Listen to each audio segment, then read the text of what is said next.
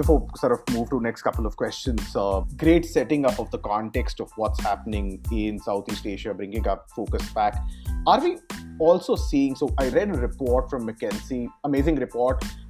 For all the listeners, I will provide a link of that in the show notes so that you can go down and have a look at that report. And they were covering an important aspect, and they said they expect a lot of consolidation to happen, segmentation to happen, probably is the right word, and say people building niche capabilities and saying, okay, I am XYZ FM is very strong in healthcare. XYZ FM is very strong in education. Now, with all the changes that we're talking about, would it make, let me rephrase the question. I wouldn't say would it make sense for FM companies to do that, but are you seeing anything of that? So instead of saying, can we be super relevant to a couple of sectors versus trying to be a generalist? Yeah, I think it's a really good point, and the sector focus is absolutely critical because each sector has its own drivers and needs and pain points for that matter. So if you look at, for example, the manufacturing sector, they are absolutely hot on energy reduction, consumption, consolidation. This is a strong focus. Their equipment uptime is obviously key to their business. So this therefore says, actually, I do want to do things smarter. So, even in Thailand, I've spoken to organisations that are starting to talk about, I really would like to have a look at some IoT on our critical assets so we can monitor things like, vibration and temperature and pressure, so we can predict, before something fails and therefore does not affect the core business. So, I think, the manufacturing sector for me is one that is moving faster than, some of the other sectors. And equally, even in education, whilst everyone wants the best possible lowest price, they are generally a sector which is happy to pay a premium because they understand that this is about making sure that the children of the future can operate and learn to their fullest ability. So they've got more of a focus on things like indoor air quality, which may not be so relevant to manufacturing. So it's really interesting dilemma around where FM can provide the best benefits, because it's not one sort of approach suits all. It's about understanding the sectors and working out how FM can benefit them operationally and financially.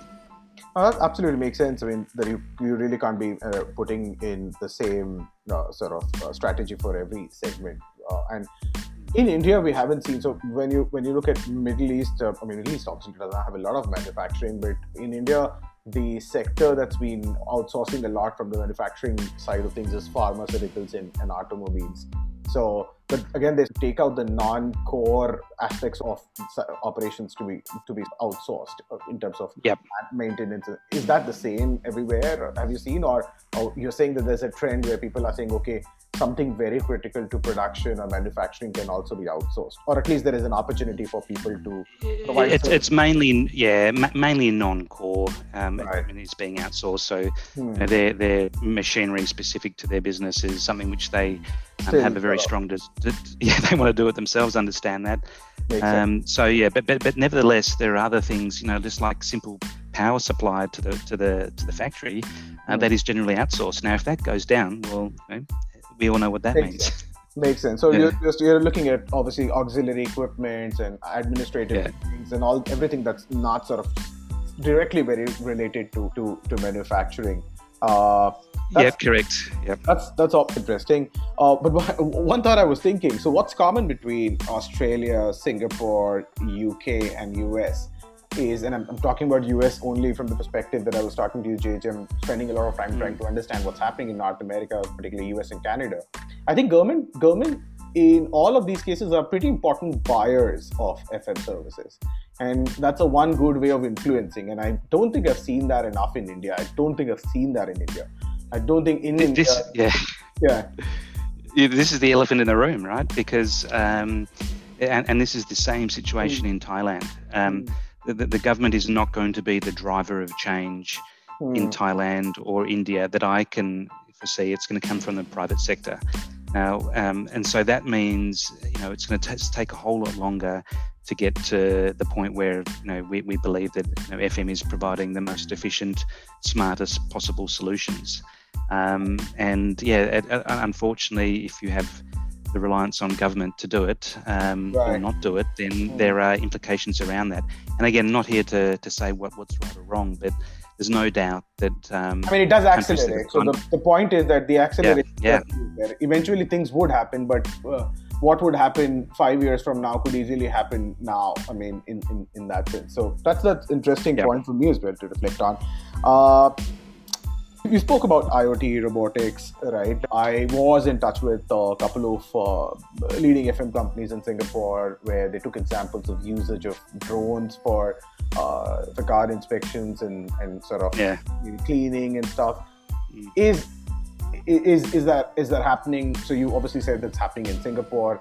Are some of the proof of concepts or proof of values or stuff like that being done in Thailand, Malaysia, or it's still Singapore all the way? I think this is more of the, it's on the front cover of the book. So yeah, if you look at websites and so on, you'll see drones being used for various things. But the reality is, and IoT is absolutely getting a lot more, airtime than what it used to. The real issue though is how to get value from the data. So it's one thing to have an IoT device and it's one thing for it to measure the data, but then to actually interpret and analyze that data to then make smart decisions and, call to action on the ground is another thing. So I think, everyone loves these buzzwords and, love a good drone, but it really does actually have to add some form of real value in the chain. And at the moment, I would put the challenge out there to say we're not quite there yet with IoT and data and technology to the extent that we would like. We're on the on the cusp of making that change, but it's not just it's not good enough for an organisation to say tick the box, IoT's installed, we're getting data, let's move on back to headcount. Makes sense. So, I mean, obviously, we'll talk more about the core problems that are there, barriers that are there, and what could be perhaps possible solutions or plausible solutions to look at. But probably that's going to follow in the next few episodes in that sense. So, just trying to wrap this episode. So we are talking about Singapore. Southeast Asia is you cannot paint them all with the same brush. Singapore is different. They're at a different level of maturity. They have different set of problems. Growth rate, it's sort of stagnant, but obviously it's because it's a bit mature. Whereas you look at Thailand and Malaysia, they've really got to get the act together in terms of how they want to operate. Probably a lot of opportunity for local players to be more agile and more innovative. Probably give the bigger ones a run for their money, which might be very difficult to do in Singapore. So that's what I hear, and obviously government does inevitably play an important role in accelerating the FM markets, as we have seen probably with the countries that we discussed. I mean, I didn't know that divestments was happening, so probably globally. I thought it was an India thing, but then you said that it's also happened in globally in Southeast Asia. Otherwise, is also part. So which means that there is not a much of forward-looking opportunity if people, which is understandable. If business people don't see a lot of stability going forward or changes going forward, at least the larger ones won't probably stay around for long. So before we move, I mean, that's a wrap up, but just one last question I thought is important for us to lead into the next episode that we cover in the next week is, I mean, the next week we are going to cover about the relevance of change, why the change should happen. But to really lead up to that, JJ, what according to you is, so if someone is a CXO in one of the FM companies in Southeast Asia, what do you think are top 1, 2, 3 pressing issues that are pressing priorities that they really have right now? Yeah, and I think if I'm talking to a CXO, it's all going to be saying, well, what does the future for the workplace experience in the context of the pandemic? And I know we don't want to talk too much about that, but ultimately that's what they will be thinking. And there has to be an acknowledgement at some point. What does my office or my workplace offer that the home doesn't? And how can I attract the employees to come back to the office? Because if there's not a really good reason for them to come back, they will probably stay working from home if they have that opportunity to do so. So I think that's going to be up there. And the other one is just the pressures of economy and the organisation P&L.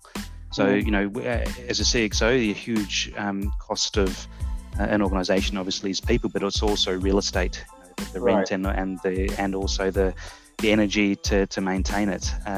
So there will be a lot more focus on technology to really understand the occupancy levels of offices in particular, and then to say, well, what does this mean in terms of what can I do to consolidate to make it better and invest those savings back into further technology and better ways of doing things. Awesome.